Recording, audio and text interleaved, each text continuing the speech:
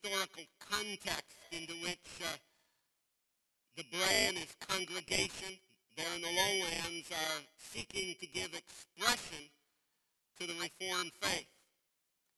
One of the things you and I need to remember and appreciate is that they're surrounded. That at this particular time, at this particular juncture, they are surrounded either by Catholics, by Anabaptists, or by Lutherans. And it becomes a necessity then for them to give expression of the faith. What is it that you people believe? What is it that you folks who call yourself Reformed, what is it you believe? And that's what he has been doing throughout these various articles of the Belgic Confession. And it's true here as well. We need to understand not just the broader historical context, but we need to understand the historical context out of which these articles about sacraments and baptism arise. For once again, they and the Reformed faith were indeed surrounded. Now, they're surrounded on one side by Roman Catholics who have a view of baptism that states baptism is how we welcome infants into the Catholic Church, and it frees them from original sin that they were born with. It is a sacrament of regeneration. For an adult, it cleanses from actual sin. That was the Roman Catholic view about baptism. The Reformers did not agree with that. They did not agree with Rome's position on baptism. And what Debray is doing in that article is outlining the differences, without calling them the differences, that they have. To any Roman Catholic, they were obvious as to what was taking place. So you have the Roman Catholic view. It washes away original sin. It regenerates, makes it possible for a person to be saved. But you also have that group of people that is not so large, but it is influential and has become even increasingly influential over the years. And that is that group of people that we refer to at that particular time as the Anabaptists. These were those who were saying, if you were baptized by Rome, it's no good. You need to be rebaptized. Well, that would have been just about most of Europe at that particular time. The vast majority of citizens of Europe had been Roman Catholic at one point or another in these early 1500s and would have received that sacrament, whether they were practicing Roman Catholics or not. Yeah, the water was just flowing freely in order that the money might flow freely into Rome as well. So the Anabaptists look at it and say, no, if you were baptized by Rome, that was wrong and you need to be rebaptized. So you note the pains that the Bray goes through in that article of the confession explaining the fact, no, you don't need to be rebaptized because it's not about you. It's about God, which is what we'll come back to later on in the message as well. Besides, the Anabaptists were saying, the only people who can be baptized are those who have been discipled. You need to disciple the person, disciple them. You need to teach them, and then we'll allow them to be baptized. The problem that the Reformers found with that is it's not biblical. Say it's not biblical to disciple people and then baptize them? No, it's not the biblical pattern at all. Although we might admire, wow, look at all the time and effort they're putting into these people. That's not what happened on Pentecost, was it? Peter preaches, what must we do to be saved? Repent and be baptized. How many? 3,000. That day. There was no long training classes. There wasn't months. It was just, we believe. Baptize him. Ethiopian eunuch. What's to prevent me from being baptized? Nothing. Here's some water. Baptize you. The Philippian jailer. What must I do to be saved? Believe on the Lord Jesus Christ. And then we read in Acts chapter 16 what happened. They were baptized, he and his family. What about Lydia? Paul preaches. What happens? The Spirit moves her heart. She believes, and what happens? They were baptized. Paul didn't go, I better stay here in Philippi and teach you, Lydia, for a long period of time so that you get it all. Sometimes we, as the church, want to be more distinct than God. And because of the necessity of, you have to disciple before you can baptize, no infants. We can't have babies being baptized. So the Anabaptists threw out infant baptism, as Debray makes note of in that. There is a third group, and that is the Lutherans. They too are out there. A formidable force beginning to mount in the spiritual realm of that day. In their understanding, baptism could be administered to infants, but what it signified was God's promise of salvation, yes, but God at the moment of baptism also created faith in the child. Faith which would lead to the child's being regenerated. So at the moment of the outward sign, faith was created by God. Now the problem, if you don't see it from the Reformers' perspective, was this. Who controls then whether or not there's faith? Right? Does God control it or do I? See, if it's the water on the infant, then I'm the one in control. Shall I give faith to this child or not? Well, you see, it's through the water. Well, okay, this one I'll give it to. The person becomes the agent. Therefore, the Bray in that article states about the minister's job, yeah, he does something outwardly, but it's God that is the one who is at work inwardly. So in the midst of all of that, the Bray in your congregation, what's your view? What is baptism? Who can be baptized? And in true Reformed theological perspective, the Reformers looked at what was going on and they said, something is missing. What's missing in all of these different views is the covenant, the Old Testament.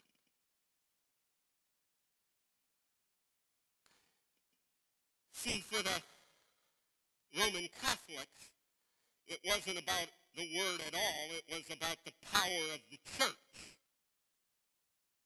For the Anabaptists, it was, well, we don't even pay attention to the Old Testament. We just look at the spirit age of the New Testament. In fact, we don't even need that portion of our Bibles.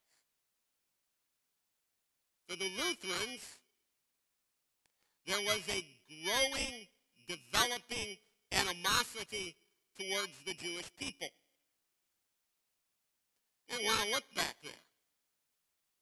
And want to reflect upon that. And so, the Reformers said, but we can't neglect it. We have to go back to Scripture. What does Scripture teach us? So there comes our second point of our message, the biblical text. First of all, in order for us to understand what we're doing with Noah's baptism this evening, we have to see the connection. The connection between that which we just read in Genesis chapter 17, and we have to remember a couple of weeks ago where we were. Christ came and put an end to the ceremonial law.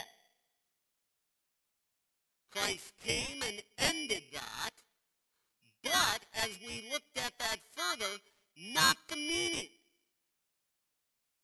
The outward practice, yes, but not the meaning. So we don't practice the Feast of Booths anymore. But that doesn't mean we don't look at the meaning of the Feast of Booths. We don't practice the Passover anymore. But it doesn't mean we don't look at the meaning of it anymore. We don't practice the sanctification or the buying back of the firstborn. But we certainly look at the meaning of it. Because as we look into all those things, remember what we said. We see Christ. All of those things point us to Christ. But the outward things, Christ has fulfilled. So he leaves us with but two sacraments. Not all those feasts, not all those festivals, not all those different sacrifices that were offered for all different occasions. There are but two sacraments, and there is but one sacrifice, himself. And in the sacraments that he gives to us, they are bloodless, even though Genesis 17 tells us about a covenant that is bloody. The point is that we don't throw away Genesis 17 because it's Old Testament. Christ fulfilled all the ceremonial law, therefore Genesis 17 has nothing to do with it. No, what we throw out of it is the blood. There's no longer the need to shed that blood because Christ has come. Now, here's where you need to make the connection. Go to Romans chapter 10. Keep your finger here at Genesis 17. Go to Romans chapter 10.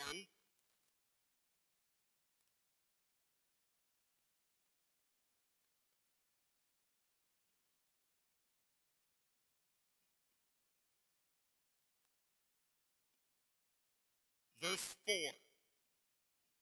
For Christ is the end of the law for righteousness to everyone who believes.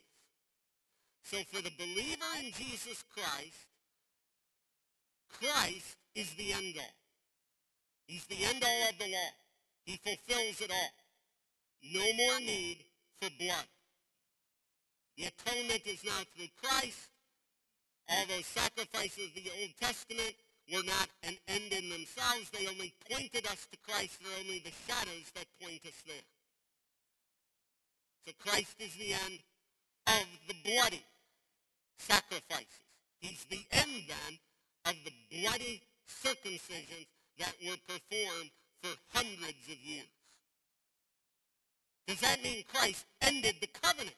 Well, let's go to Colossians chapter 2. Colossians chapter 2.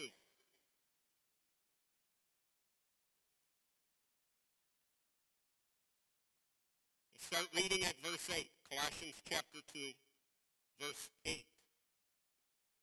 See to it that no one takes you captive by philosophy and empty deceit, according to human traditions, according to the elemental spirits of the world, and not according to Christ. For in him the whole fullness of deity dwells bodily. And you have been filled in him, who is the head of all rule and authority. In him also you were circumcised with a circumcision made without hands. What is a circumcision without hands? Bloodless. You were circumcised in Christ by putting off the body of the flesh by the circumcision of Christ.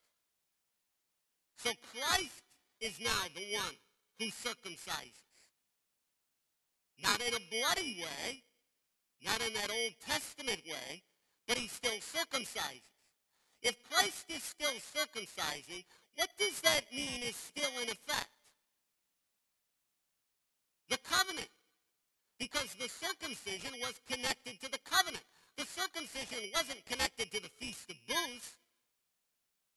Circumcision wasn't connected to the Day of Atonement. Circumcision wasn't connected to the sin offering or the trespass offering or the peace offering. It's connected to the covenant. So Christ is now the one who circumcises, meaning what is still in effect? The covenant is still there. Now how?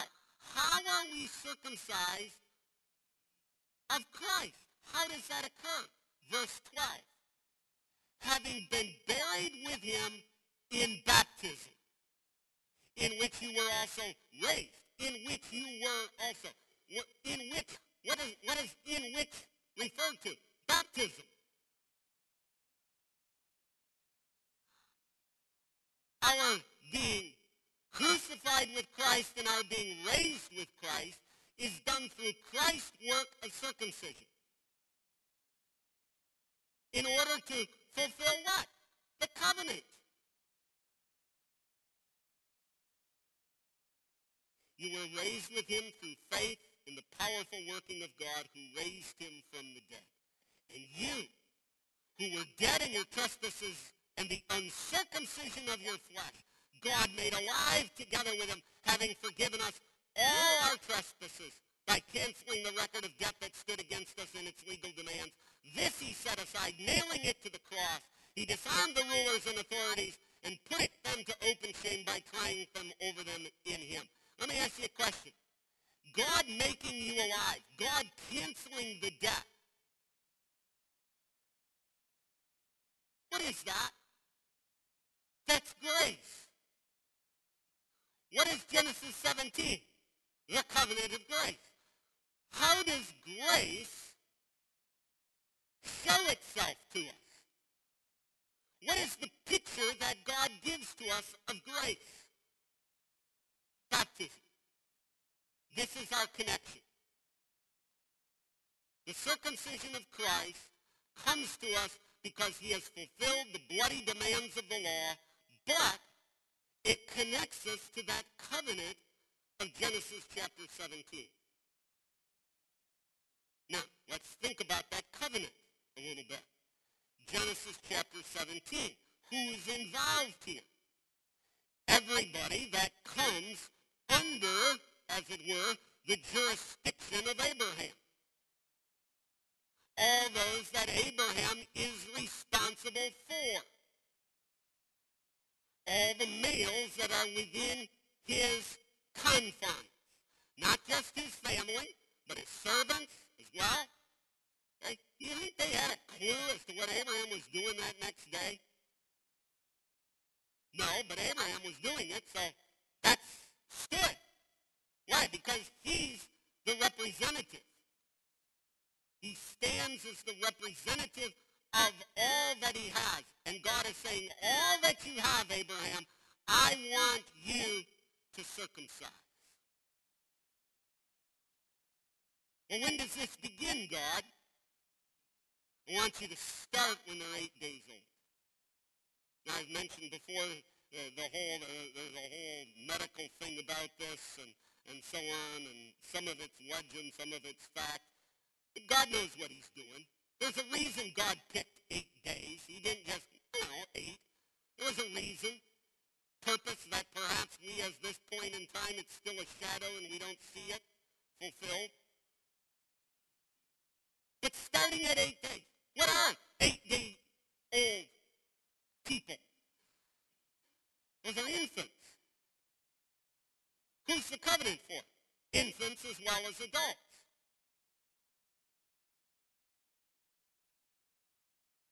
So we go to Acts chapter 2 now. From Genesis 17, that covenant, we go to Acts chapter 2.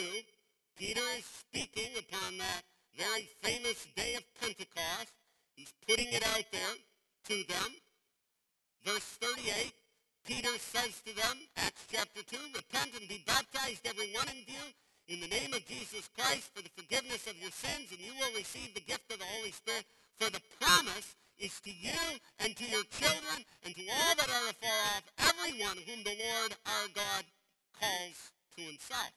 Oh, now it's not those under the tent of Abraham. Now we see the real purpose of this. It's all those who are under the tent of God. All those who are under the tent of the Lord. All those who the Lord calls unto himself. And who is that? This promise is to you. You as adult men who are standing there that day listening to his sermon. It's to you. It's to your children. The Jewish men, what do you suppose they understood by children? Well, they didn't define it as being, well, my child is, well, a child, there's a difference between an infant, a baby, and a child. A child is a child. It's whoever they are responsible for. This promises to you and to your children. And even to those that are afar off. The stranger that is within your gates. Whoever the Lord calls, what is to be done? Baptize. This is what is to happen. Do those infants get discipled first? No. No. Not any more so than Abraham instructed his 8-day-old son Isaac. Hey, Isaac, let me tell you, this is why I'm doing this.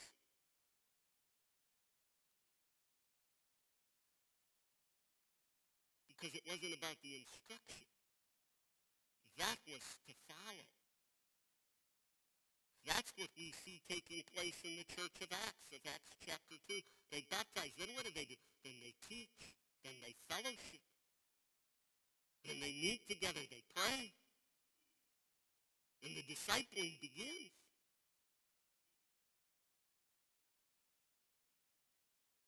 See, this is about the covenant. Now, it's Luke who's writing to us Acts. It's Luke who records the event in Luke chapter 18. I want you to go back to that. Luke chapter 18.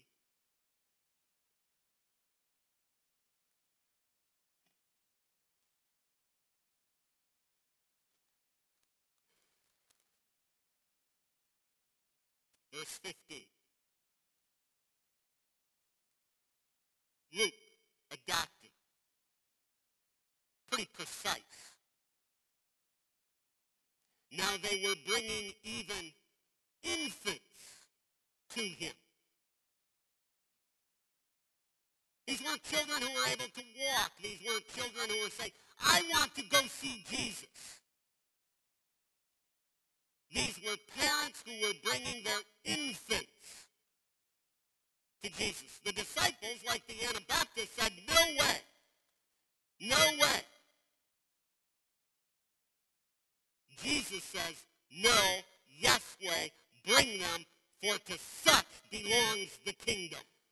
In other words, if you keep children from me, now remember, what did Paul say in Romans and in Colossians is coming to Christ by baptism. This is the sign of it. If you keep children from that, then you're keeping children from the kingdom. Let them come. He brought them and he blessed them.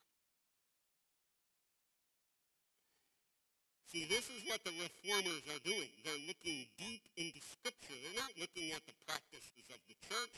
They're not looking at some problems in the church and overreacting to the problem in the church. They're not looking at the hypocrisy of the Roman Catholic Church, so they swing the pendulum way out of whack just because that's what they think needs to be done. They dig into the Word. They dig into Scripture. And they see the fact that, yes, Christ came as the one who fulfilled the law and its bloody demands. But that doesn't mean that the covenant isn't still there. And that covenant is now there in Christ.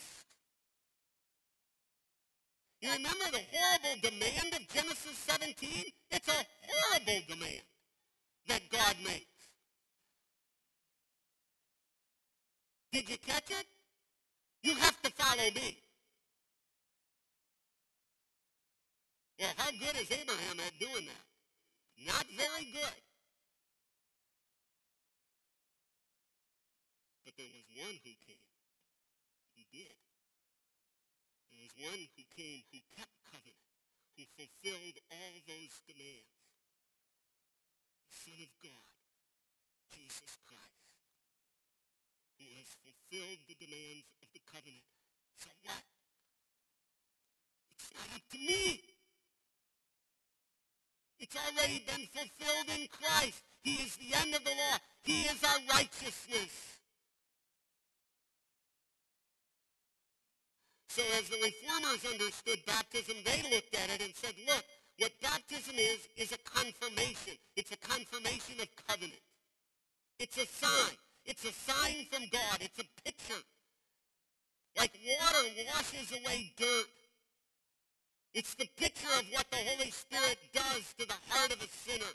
It's not the act of regeneration. It's not God doing it at that moment. We in the Reformed faith have never held to some sort of baptismal regeneration. It's not up to us. This is a sign from God. It's a picture of what God does in his Holy Spirit. It's a promise that God is making in that regard. It's visible, just like circumcision was a visible sign. But notice, it was hidden. Okay?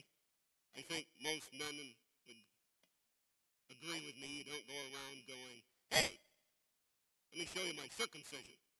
Right? It's hidden. Does anybody see that water from your baptism? Does anybody see that water anymore? No. But did you see it on Noah? So you saw it there. What we have to keep reminding ourselves, my friends, is that it's there. It's always there. That water of that baptism, that visible sign is always there. That sign from God. It's not our sign to God. It's not what we're doing to him. It's what God is giving to us. It's a sign of my covenant in Christ to you and to your children and to all that are afar off. As many as the Lord our God shall call to himself. At baptism, you see, as the Bray put it, is not only a sign, it's also a seal. This is God's act. I'll emphasize it again. We have this growing thing, particularly within those Anabaptist-type churches, of dedicating their children to God, and sometimes you'll hear, well, it's just like your baptism. No, it isn't. No, it isn't. Baptism is all about God. It's God's son. A dedication is what I do. It's a man-centered event. I often like to remind those people, they say, I don't read too often of dedications in the scripture, but the one that kind of stands out in my mind is Samuel. It's kind of interesting that you're going to drop your kid off when he's 3 years old at the church doorstep and just leave him there for the rest of his life. Well, that isn't what I'm going to do. So what kind of dedication is it? What kind of half-hearted thing is this? A scriptural dedication is fully, completely. Here he is, Lord. Well, we don't mean to do that. Well, then what are you doing? Well, we're coming up with this. Oh, that's a man-made thing. That's a man-made tradition. Baptism is a God thing. That's what makes this moment so amazing, so awesome, because it is a God thing. God is coming. God is giving his sign. God is giving the seal of his promise. We may forget the water, but God never does. God never does. He always remembers the promise that he has made, to pour out his Spirit of grace upon our hearts and upon even the hearts of our children, that they might come to faith. For without the pouring out of that Spirit, they'll never know Christ. This is God's promise. This is his seal. This is what we celebrate. Was there a responsibility? Yes. Abraham, do this act. And Abraham did so.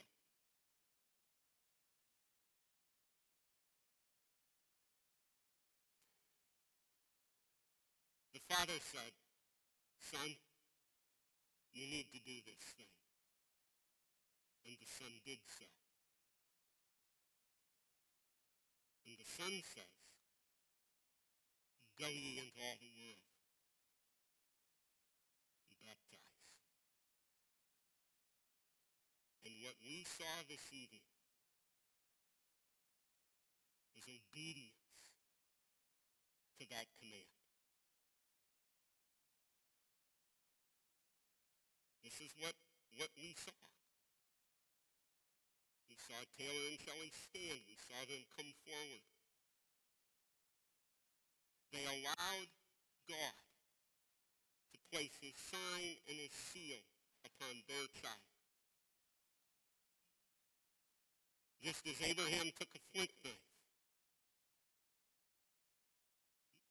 when Isaac is 8 days old, he places a sign and a seal upon Isaac.